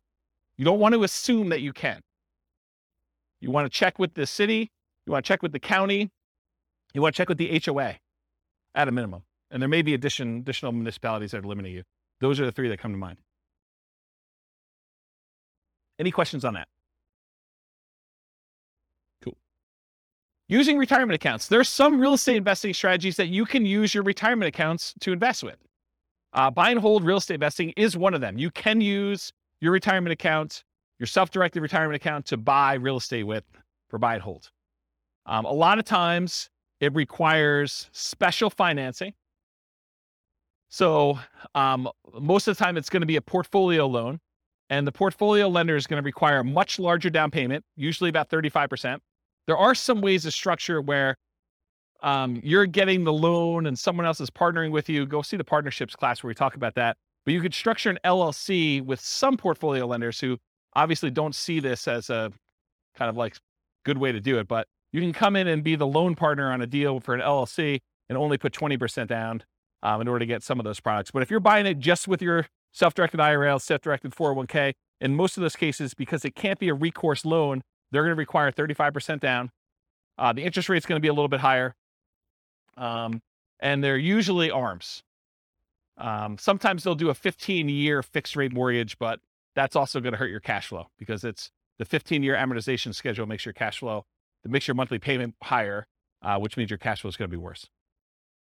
So just realize that might not be ideal. And then the other thing to think about too is if you're trying to do financial independence, retire early, below when you can technically start taking money out of your retirement accounts, realize that if you're doing investing inside these accounts, it's not like you can access that money. You can't like collect the cash flow from the property that you have owned by your self-directed IRA or self-directed 401k. You have to leave that money in there until you can legally withdraw it, unless you want to pay the taxes and the penalties to get it out. Okay. So realize that if you're looking to do this for retiring at 45 or whatever you're trying to do, that's potentially problematic. And you'll need to come up with a bridge solution of some sort to do that. And there is a class, I really need to add this to the schedule. I talked about this in that same Fire for Real Estate Investors class. I talked about this idea of, I used to call it coasting into retirement, but I don't want to confuse it with Coast Fire, which is something completely different. So I think I renamed it chillaxing into retirement. It's this concept of, you have enough money to bridge, you technically qualifying as financially independent, and you're sort of living off of your savings, not at a safe withdrawal rate, kind of living off your savings, but like depleting your savings to get to the point where you then qualify for FIRE, where your financial independence number may take you a year or 2 or 3 for either a property to pay off or cash flow to increase or something else to happen. And you're sort of like rapidly depleting another resource that you have to sort of bridge you to that point. And there's probably a full day class I need to do on that. So I don't think I could do it justice in 2 hours. So is anyone interested in that class? Should I do that? Just one person? Two? Okay. Maybe I'll do something like that. Okay. So I talked about all those. Any other questions on can you use your retirement account? Is this helpful? Like the kind of format of going through it sort of like this? Yeah. Okay, good. I'm glad. All right, quantitative analysis. So when I originally did the real estate investing strategies class, I gave you like a warning up front that I could have easily decided, I did qualitative then. I kind of like looked at the characteristics and how they work and what their strategies were. But I could have just as easily done all math and showed you, okay, look, if you do buy and hold, this is what the numbers look like for you doing it. If you do creative financing, this is what the numbers look like for you doing that. And one of the reasons I wanted to do this series, I wanted to do a deep dive with all the different ways to measure and look at it, but I also wanted to do a quantitative analysis. And so what I'm going to do here for the series is I picked an avatar, a prototypical person, and I kind of have a story around them. And then I'm going to show you, okay, if this particular person, in this case, it's a group of people, a husband and wife, if this particular group of people, this kind of like partnership, this, what do you call it, couple, this couple decides to go ahead and utilize the buy and hold strategy, this is what the numbers look like for them. And I'm not going to go into crazy detail where I, drill into this is what cash flow looks like, this is what their net worth looks like. I only use the metric of their ability to achieve the minimum target monthly income for retirement. So when do they actually become financially independent? And so I use that as a metric, as one measuring stick. And as we do today with a couple variations and creative financing and subject to lease options and wholesaling, I will show you how doing that strategy actually gets them to FI or not and how long it takes them so that you can see relative sizes of how quick. If you're going to do, fix and flips or whatever it is, how quickly does that get you to the point where you're going to be financially independent? Does that make sense? Okay. So that being said, how well does buy and hold perform toward achieving financial independence? So what I'm going to look at is 3 different scenarios, putting 15% down, and 15% down, it requires that you have private mortgage insurance. Private mortgage insurance is insurance that you pay as the buyer to protect the lender in case you default. So they say, look, I'd rather you put 20% down. However, if you really twist my arm, I will let you put 15% down, but it's more risky for me. So what I'm going to require is if I let you put 15% down, you need to pay this third party that if you then default, then they will make me whole for the difference. Okay. So you're paying as the buyer, a third party insurance company, a private mortgage insurance company to protect the lender for them being silly enough to let you do a loan for 15% down. Does that make sense? The way I worded it that way? Okay. So when you do 15% down, you're going to have PMI. And if you look on your worksheet, sorry, man, you got volunteered. I should have just taken a sheet, huh? So on your worksheet here, you'll see this 15% down column. And I show you the interest rate, it's highlighted. But then a few columns down from that, it also tells you your monthly PMI or monthly MI for mortgage insurance. And so it shows you that the monthly MI is $150 a month for the 15% down one, and it's 0 for the 20% down and 25% down. You don't have mortgage insurance when you put 20% down or more. Okay? So 15% down with PMI, 20% down, 25% down. We're going to look at those scenarios at how quickly you can achieve financial independence using those. And I'm also going to do one with short-term rentals. Now, for short-term rentals, I assume that you can get significantly higher income by doing a short-term rental. Otherwise, why bother, right? It's more work. But if you could get significantly more income, but there probably are some more expenses, right? There's like all those extra fees for the platform and marketing and maybe keeping the disposable goods like soaps and all that other stuff. So there are more expenses and the cleaning person and all that other stuff. So there are more expenses of running short-term rental, but there's also more income. But net, it's more, right? Like I think you wouldn't do it if the net was less. And so I've arbitrarily picked a number. And you may say to me, James, your number seems crazy low, too conservative, or your number seems crazy high, too aggressive. And I want to be able to change the numbers. You'll be able to change the numbers. I'll put a link in the show notes. I'll let you guys know what the link is, and you'll be able to go and see. And I'm going to do it for every city. So there's will be 300 cities. You'll be able to see numbers for your city. And then if the numbers I use for your city are slightly different, you'll be able to change those too. But I will start with reasonable assumptions for all cities. Then you'll be able to go in and say, look, it's not 25% more than what we're getting with regular rent. for doing short-term rentals, it's actually 50% more, 100% more net after all expenses. And so you can go change those assumptions and then see how it impacts whether or not they achieve financial independence. For tonight, I have the assumptions up here in a second. I did use 25% more. And I also increased maintenance on it as well. So you'll see how that plays out. I also mentioned here, in many cases, there's usually more work involved for short-term rentals. So part of the increased income you get is your labor. You should think about that in terms of dollars per hour. So the differential you're getting above and beyond the work you would need to do as a regular long-term tenant in the property, you need to think about that as, okay, I also need to figure out that I'm also putting in an extra X number of hours, 5 hours a month or whatever it is. And so I need to take that money out and calculate what that means to me. You may be willing to do that though, because you're saying, look, if I can get this extra cash flow, I don't mind doing the 5 hours. That's worthwhile for me. Okay. So it's up to you to decide that. So any questions on this before I start going into some numbers? I'm moving toward numbers. I'm going to show you my assumptions here. Any questions? Okay. All right. So financial independence. So earlier this year, I did a class, I think it was called, I don't know, Financial Independence Retire Early Budget. And in that thing, I did a walkthrough where I walked you through how to do your own budget to determine what your minimum target monthly income in retirement is. That's like lean fire, for those of you that are kind of familiar with that concept, or your ideal target monthly income in retirement. That's sort of like your fat fire or full fire number, okay?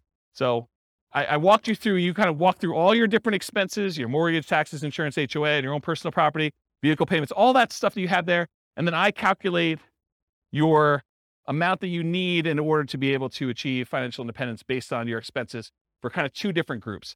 So I'll put a link to be able to download the spreadsheet, maybe watch the video on there. So you'll want to know your number, but I used for them, I think $5,000, which I'll show you the assumptions for in a second here.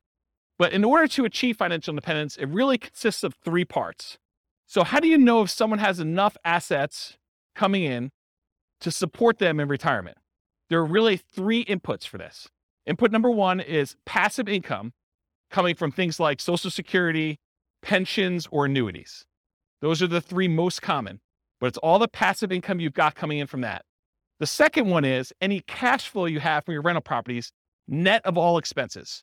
So this is not just rent minus mortgage payment. It's rent minus taxes, minus insurance, minus maintenance, minus vacancy, minus mortgage payment. All of the expenses on your property have to be subtracted out. And then that number is the cash flow you can use to determine whether or not you qualify as financially independent. And then the third one is any money invested, not the equity in your property. That's already being included somewhere, but any money you have invested in stocks or bonds or mutual funds or things of that nature, times whatever you believe to be a safe withdrawal rate. Safe withdrawal rate is the amount of money, in theory, that you can safely remove from your investments each year and, in theory, not run out of money. Okay? Usually it's around 4%. Some people more conservatively will use something like 3% or 3.25. The guy who came up with the rule before we saw this massive uptick in inflation had came out publicly and said it's actually over 5% now, which I always scratched my head and said, that seems really aggressive. But I mean, what do I know?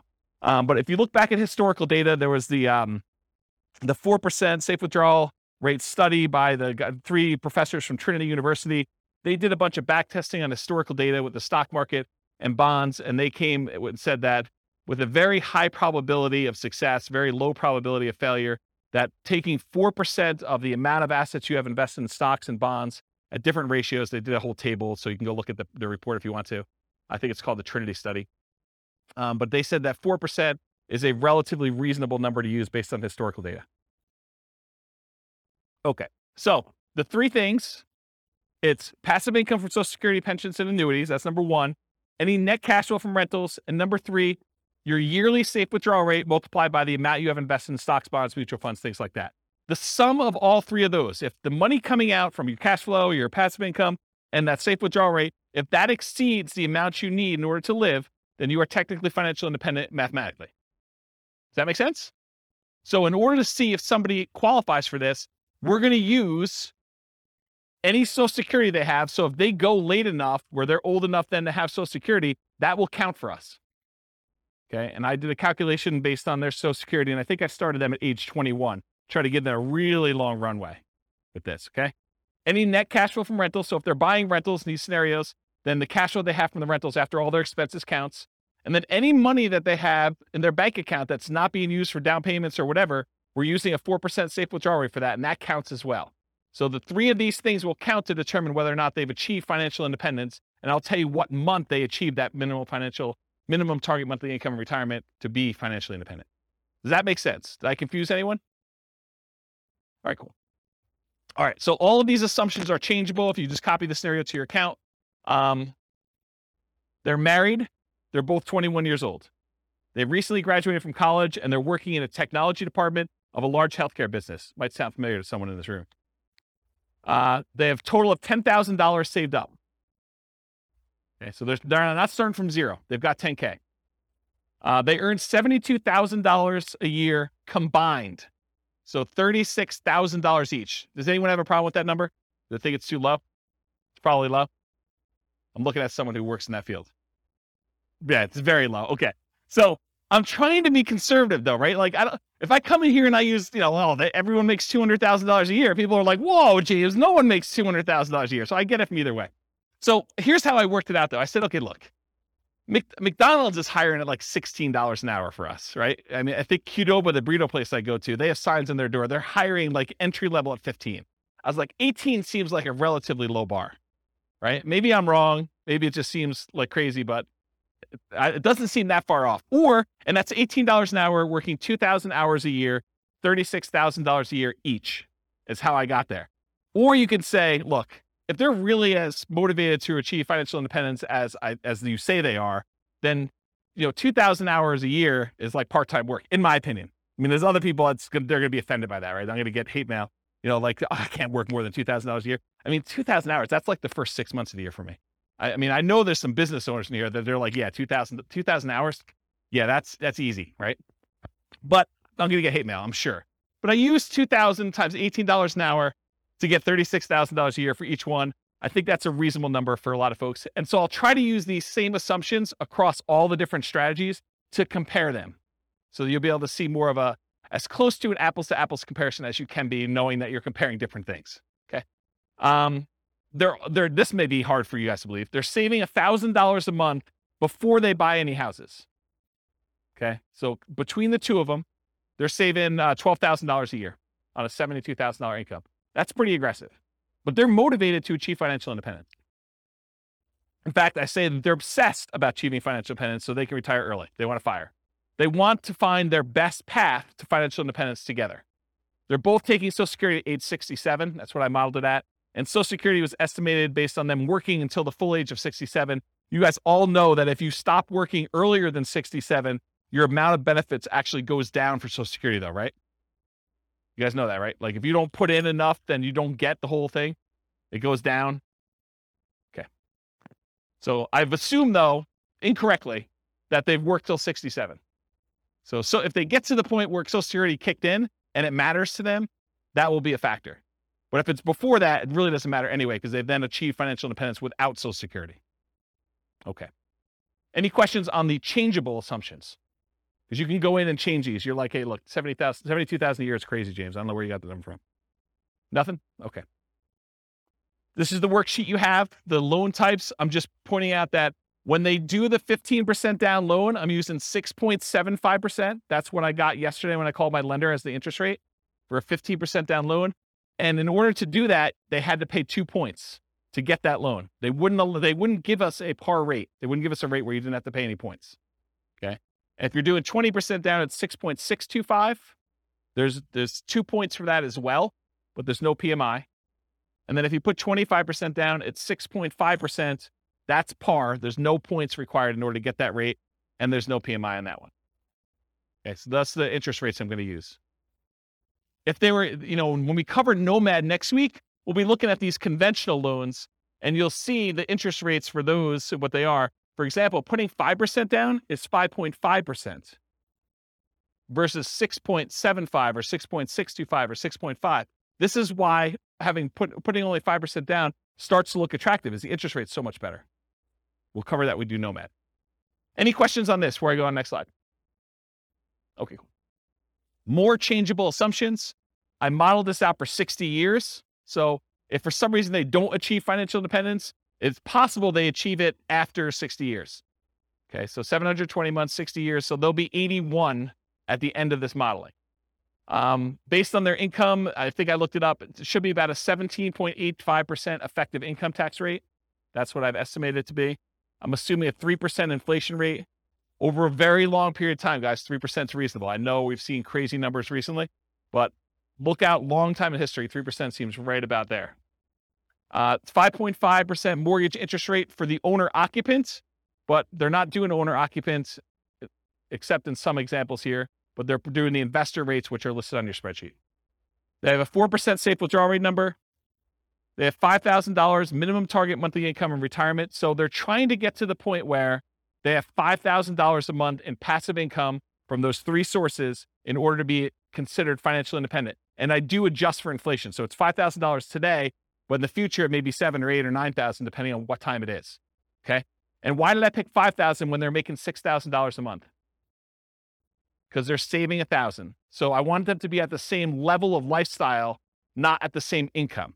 So they're not saving $1,000 anymore. They're only saving nothing because they've already achieved financial independence. And so we're trying to get them to the point where they replace their standard of living, what they're actually living on. And I've also said, hey, look, when do they get to the point where they can live a $10,000 a month lifestyle, which I don't even think I showed you numbers for that today, but I do run that math and show you when they're earning twice as much. Okay. Any questions on these changeable assumptions? You can change all these too. Okay. So for the property, what kind of property are they buying? So here's the assumptions for the property. It's going to be a $375,000 property value, and it goes up at a rate of 3% per year. So it's keeping pace with inflation. It's not going up faster than inflation. It's not going up slower than inflation. It's pretty neutral. We're going to do 3 different down payment scenarios. So I'm going to do a 15% down, a 20% down, a 25% down one, and I'll show you the results from each. With the 15% down, there's PMI. I told you that. 1% of the purchase price in closing costs when they purchase. So they're going to have some fees for getting the loan. In addition to that, for the 15% down and the 20% down loans, there are 2 additional points in order to get the loan. You have to wait. Is that something that's common? What's that? 15% down? Yeah, there's a 15% down non-owner occupant program. No, but points. Is that common? No, it was unusual because we couldn't get them to quote us something at par rate. So they're saying, look, we're not even going to offer that. If you want to get this rate, you got to pay at least 2 points in order to get it. So it's just a kind of condition of our normal market right now. And you may be able to go to another lender where they'll say, it's not 6.75 or whatever it is. It's 7%, but it's par. They may come back and say that to you. And so each lender's a little bit different. This is one lender I called. There was a lender that I talked to told me that between 25% down and 15% down, there was only a quarter of an interest rate change. Yeah, it definitely is in that range. Okay. Sometimes it's more than that. Sometimes it's less. Okay. And then also, is there an equation to figure out upfront PMI? No. There's a whole 2-hour class on PMI, and I go over all the factors, and it's a calculation for them. And there's a lot of different variables in it, including how many people are on the loan, your credit score, price of the property. There's a whole bunch of factors. Yep. All right, cool. No seller concessions. They couldn't get the seller to give them any money toward closing costs. Interest rates, I already talked what those are. 6.75 for the 15% down, 6.625 for the 20, 6.5 for the 25% down, and the 15% has PMI. Doing 30-year loans, 360-month loan term. We assume $2,600 per month in rent, but rent increases at a rate of 3% per year. So rent is also keeping pace with inflation. It's not going up faster than inflation. It's not going up slower than inflation. So property price and rents are going up at the same rate. 3% of the monthly income is assumed for vacancy. So we're assuming that they're doing a really good job with property management and that they are starting, 60 to 90 days ahead of the property becoming vacant to make sure that they have minimal vacancy on their property. 10% of the monthly income is assumed to be maintenance. I'm assuming 0.75% of the value of the property each year is the property tax rate. So that's about $2,800 per year in property taxes at the start. And it changes as property values increase. So around here, that number doesn't seem to be that low, or it doesn't seem to be that crazy.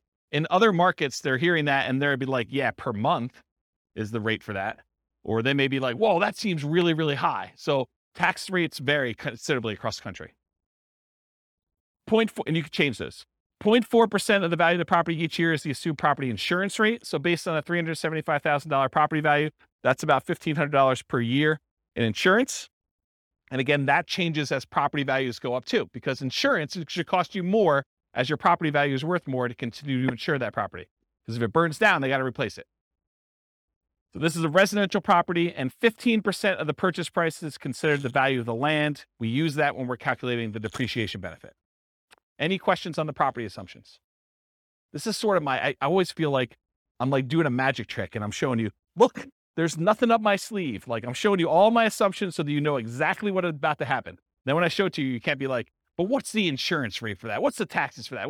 How much income are they making? Because I'm answering it all up front. That way you can't say to me later, but wait a minute. Okay.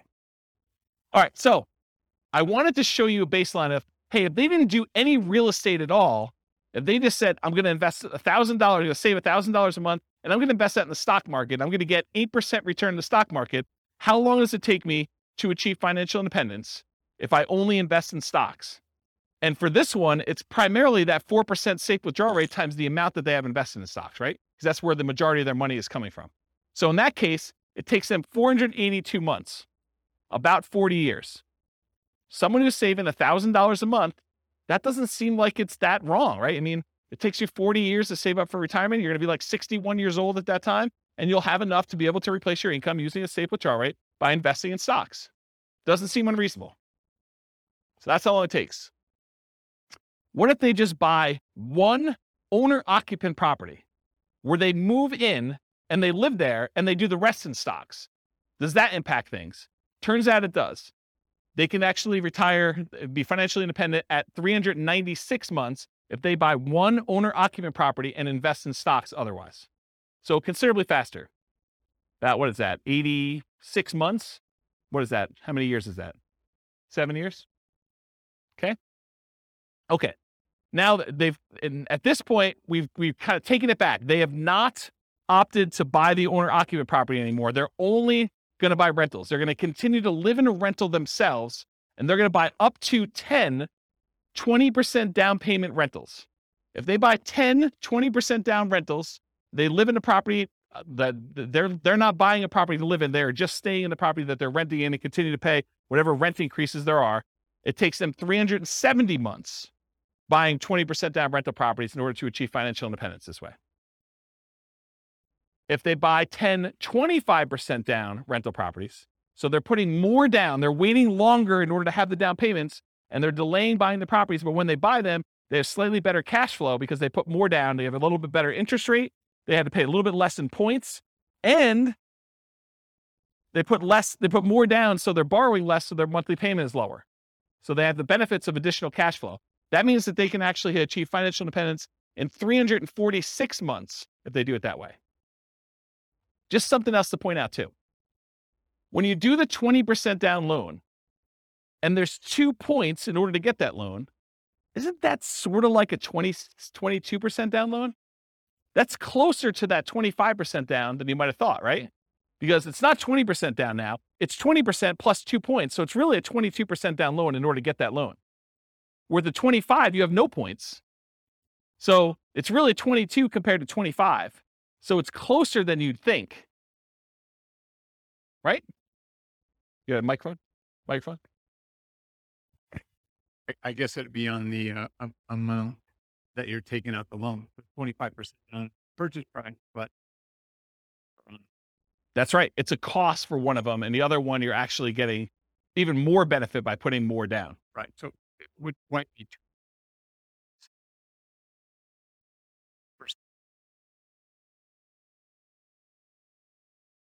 Yeah, I see what you're saying. Right. Yeah, you're right, because it's the 20% down is on the initial purchase price and the 2% is on the loan balance. Yeah, you're right. So it's 80% of the 2%. Right.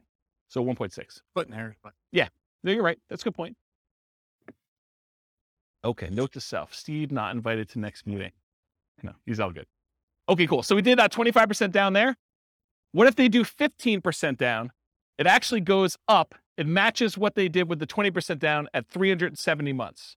So it's actually slower for them to do 15% down than it is for them to do 25% down.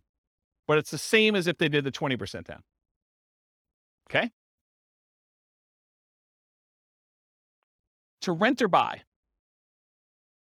So right now, this couple is living in a place that costs $1,800 a month.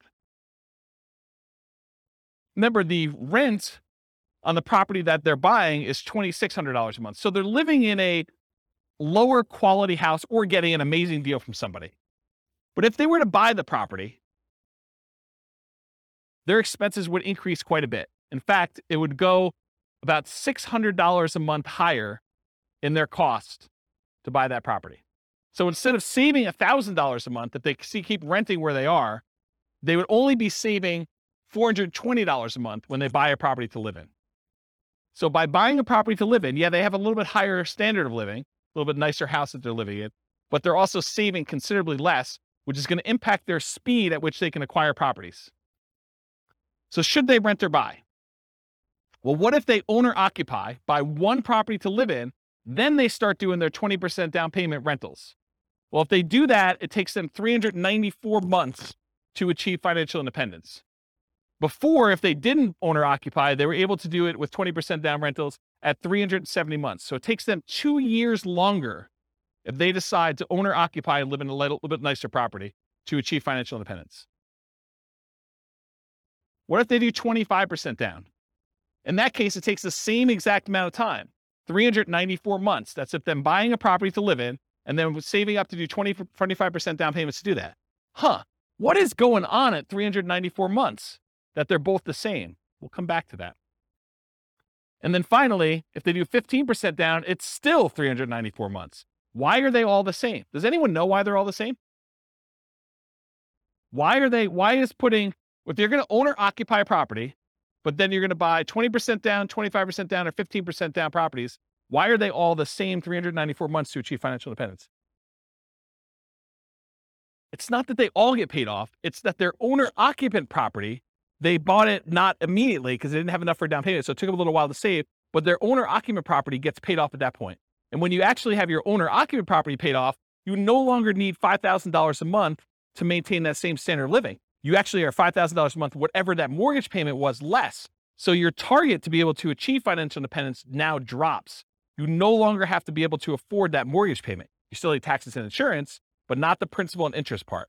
So that happens at month 394, because now they no longer have a principal and interest part of their mortgage payment. So the threshold for them to be qualified for financial independence is now lower. So they achieve it. That make sense? Okay. So why are they similar? Paying off your primary residence reduces the amount you need to qualify as financially independent. These are all right around when they pay off their primary mortgage, including the one where they bought one owner-occupant property and they had stocks, because that also lowers the threshold then too. Okay? Any questions on this? Sweet. So changeable short-term rental assumptions. And I talked a little bit about this. Rents are going to be higher, but fees and expenses on rents will be significantly higher as well. Overall, I've assumed that the net after all the additional expenses will be 25% higher. So in this case, instead of $2,600 a month, I'm assuming you're netting $3,150 per month in rent. But I also added some more to maintenance. My thinking was, hey, look, if you've got a property and you've got a lot of turnover and people are living there and actively being in there, you're probably having a little bit more wear on a property than having a tenant living there for a year and having just regular turnover, or a year or more. Okay. So I assume that maintenance went from 10%, which is $260 a month, because it's 10% of the $2,600, bless you, or 20% of the $3,150, which is $630 per month. So now this has increased quite a bit. And so when you have both a 25% increase, but then this is increased by whatever that is, almost $400, it means a very modest increase in cash flow. So here's cash flow at year 10. When you had it with the short-term rentals, you're doing about $220. I'm sorry, you're doing $467 a month with a short-term rental and $220 a month if you were just doing the long-term rental. So you're still doing more cash flow, but it's not quite as significant as you might have thought. And I may be completely underplaying this, where you may say, but James, I'm really doing twice as much in rent, and my maintenance is closer to 20%, or maybe it's 25 or whatever it is. But doing twice as much in rent, my number is going to be much, much better. Yeah, that's why all these assumptions are changeable.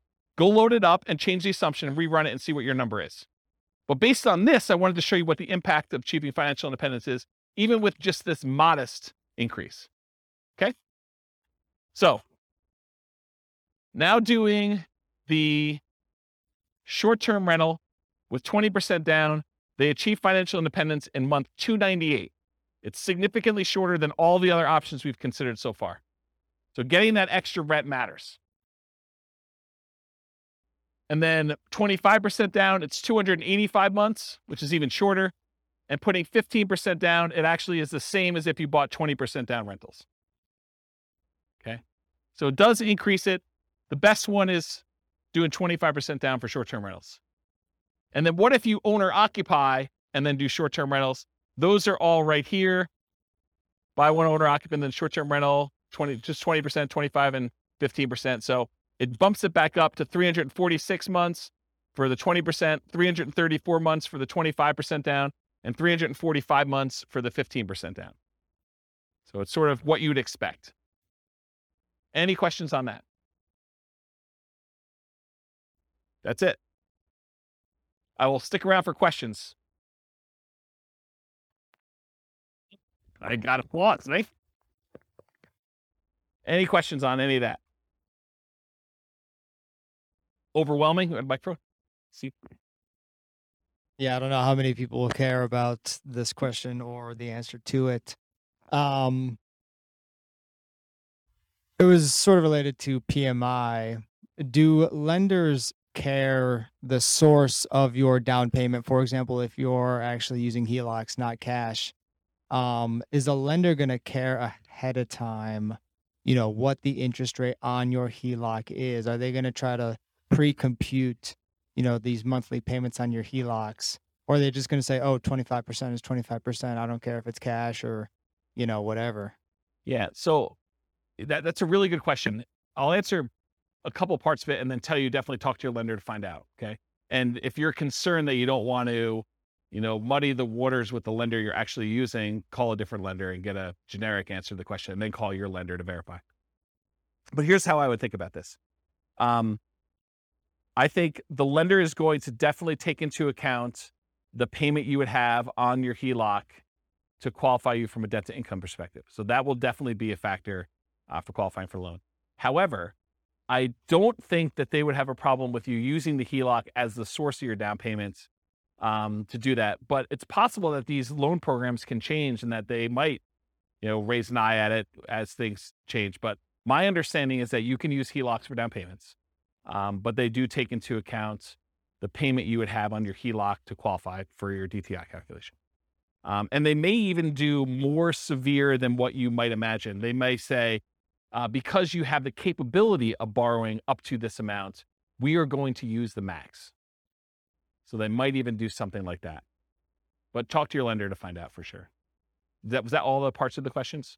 Okay. Yeah.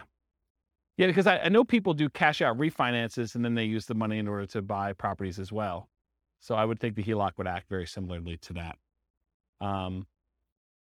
But they do, in general, they do care where you get your down payment from. If money just suddenly shows up in your account, they're going to want you to source it. They're going to want you to tell you where you got it from. I sold my Dogecoin or whatever it is. Right, exactly. So they're going to want to know.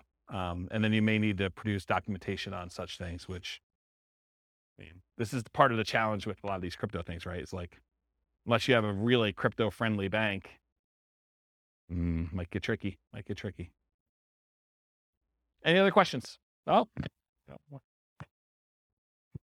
Can you go back to the slide that shows I'm just curious about the 15% versus 20% versus 25%. What are these? Yeah, not the short. Yeah, not the short-term rental. Not short-term. Yeah, I think you're on the right one. I think these are the non-short-term rental. I'm just curious. Oh, these are the owner-occupant ones. Oh, they have both of them on there, but. Yeah. So what are the variables that you think make the difference between the 15, the 20, and the 25? Like, why are these the same or why are these different? Why is the 25% better than the 15? Is that two reasons? PMI? Yeah, well, PMI, I think it's going to be a factor, but it's really the two reasons I talked about. The interest rate's much better on the 25%. You're going from, what's it on the sheet? Is it 6.75? 6.75 Yeah. versus 6.5, right? Correct. Yeah, so that's one reason. So that compounds over this time period, whatever it is, and multiple properties. So like it cascades. You're not just talking about one property with that 25% difference. You're talking about 10 properties eventually with that difference later on. And so it cascades, it gets worse and worse and worse, or better and better and better, depending on which way you're looking at it. So the interest rate is the difference. And when you do 15% down, you're borrowing more. And so your cash flow is much worse than if you put 25% down because you're borrowing less. You're putting more down. The amount you're borrowing is also down, and the interest rate is better. And so that does make a huge difference in cash flow. And you think does that cash flow make up for the fact that you're putting less down so you have more cash to buy your next property with a 50% down? You don't add more cash. They're buying properties as soon as they get to the point where they have enough down payment and reserves. So as soon as they get to that point, they're buying their next property, and then they're saving up until they can buy it. So if you look at the chart of like how many properties they own and when you're buying 25% down properties, eventually I think you get to the point where you're buying faster. The first one you buy might be a little bit quicker, but then it's worse cash flow. So you may not even be saving as much. So it takes you longer to do that, or maybe similar amounts, but you're being impacted by that lack of savings rate in order to do that. I like those graphs that you've had before that show those steps. Yes. And if you go pull up on the models, you'll be able to look at all those.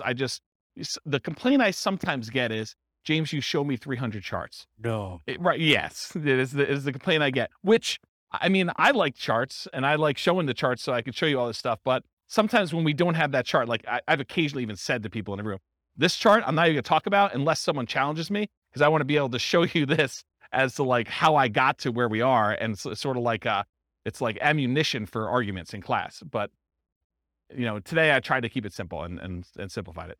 So one other thing I'll add.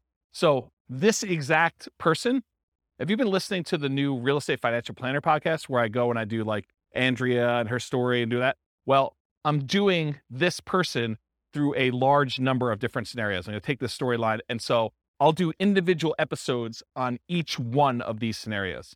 And so you'll be able to see a lot more detail too that way. it's using these interest rates all the way through. Yep. Okay. Yeah. I'm going to try to do like one story arc where we don't change anything. But then in the advanced versions of it, I'm using variable interest rates and variable appreciation rates and variable rent appreciation rates and variable inflation rates. And one more variable thing, but there's like 5 things that are variable to show you like, and then I'm going to run it 1,000 times to show you what the range of expectations are. They may be financially independent anywhere between month 274, where it's 1 time out of 1,000, all the way up to month 495. I'm just making up these numbers. And that's 1 time out of 1,000. And the majority of them are in this range of here to here. And I'll be able to show you that in advance. And those are based on historical data, like the variable rates, though. No, they're variable. So like instead of doing an interest rate of 6.5, I'll say, look, it's 6.5 month 1, but there's a chance it could go up to 6.25 the next month, or it could go down to 6.375. And so there's just a probability distribution. And so sometimes, one run out of 1,000, maybe it actually ticks down. But another time it might actually tick up where they go to 7 or 8 or 9 as you're buying more properties. But it changes every month so that when you finally do buy a property, the interest rate may be much different than what it is today, but it's doing a change each month to see like where it moves and over a large enough sample size. And I don't even know if 1,000 is truly large enough, but it gives you a decent range of like what the values might be. And you could see like, hey, interest rates has a major factor here.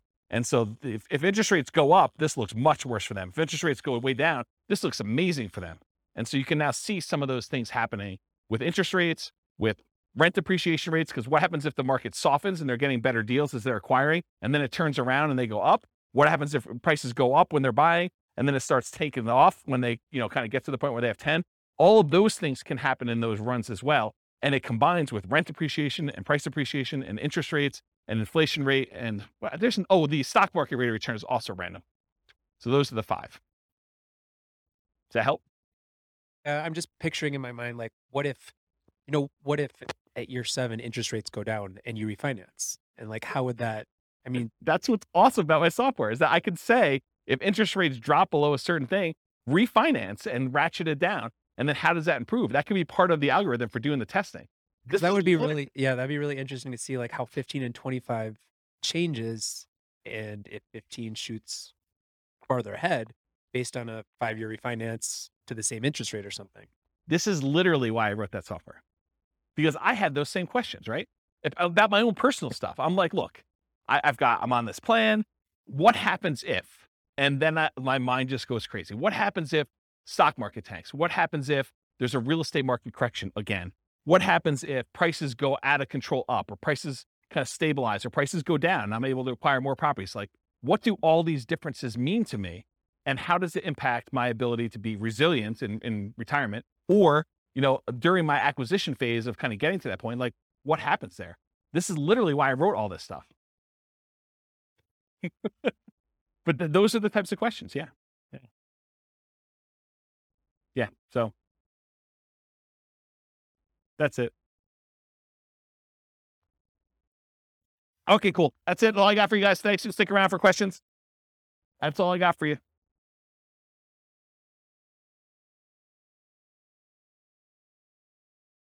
With home prices up, mortgage interest rates up, and rents up, but not quite enough to counteract the higher prices and interest rates.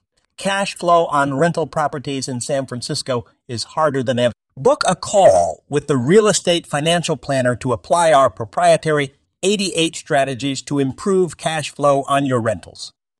See the show notes for a link to schedule your call and improve your cash flow today. If you're a real estate agent, lender, or professional in San Francisco that wants to help our real estate investor listeners, consider reaching out to learn about collaboration opportunities with this podcast. We'd love to add more value to our listeners by having you assist our investors buy, sell, and finance their real estate investments. See the show notes to schedule a call to discuss collaboration opportunities.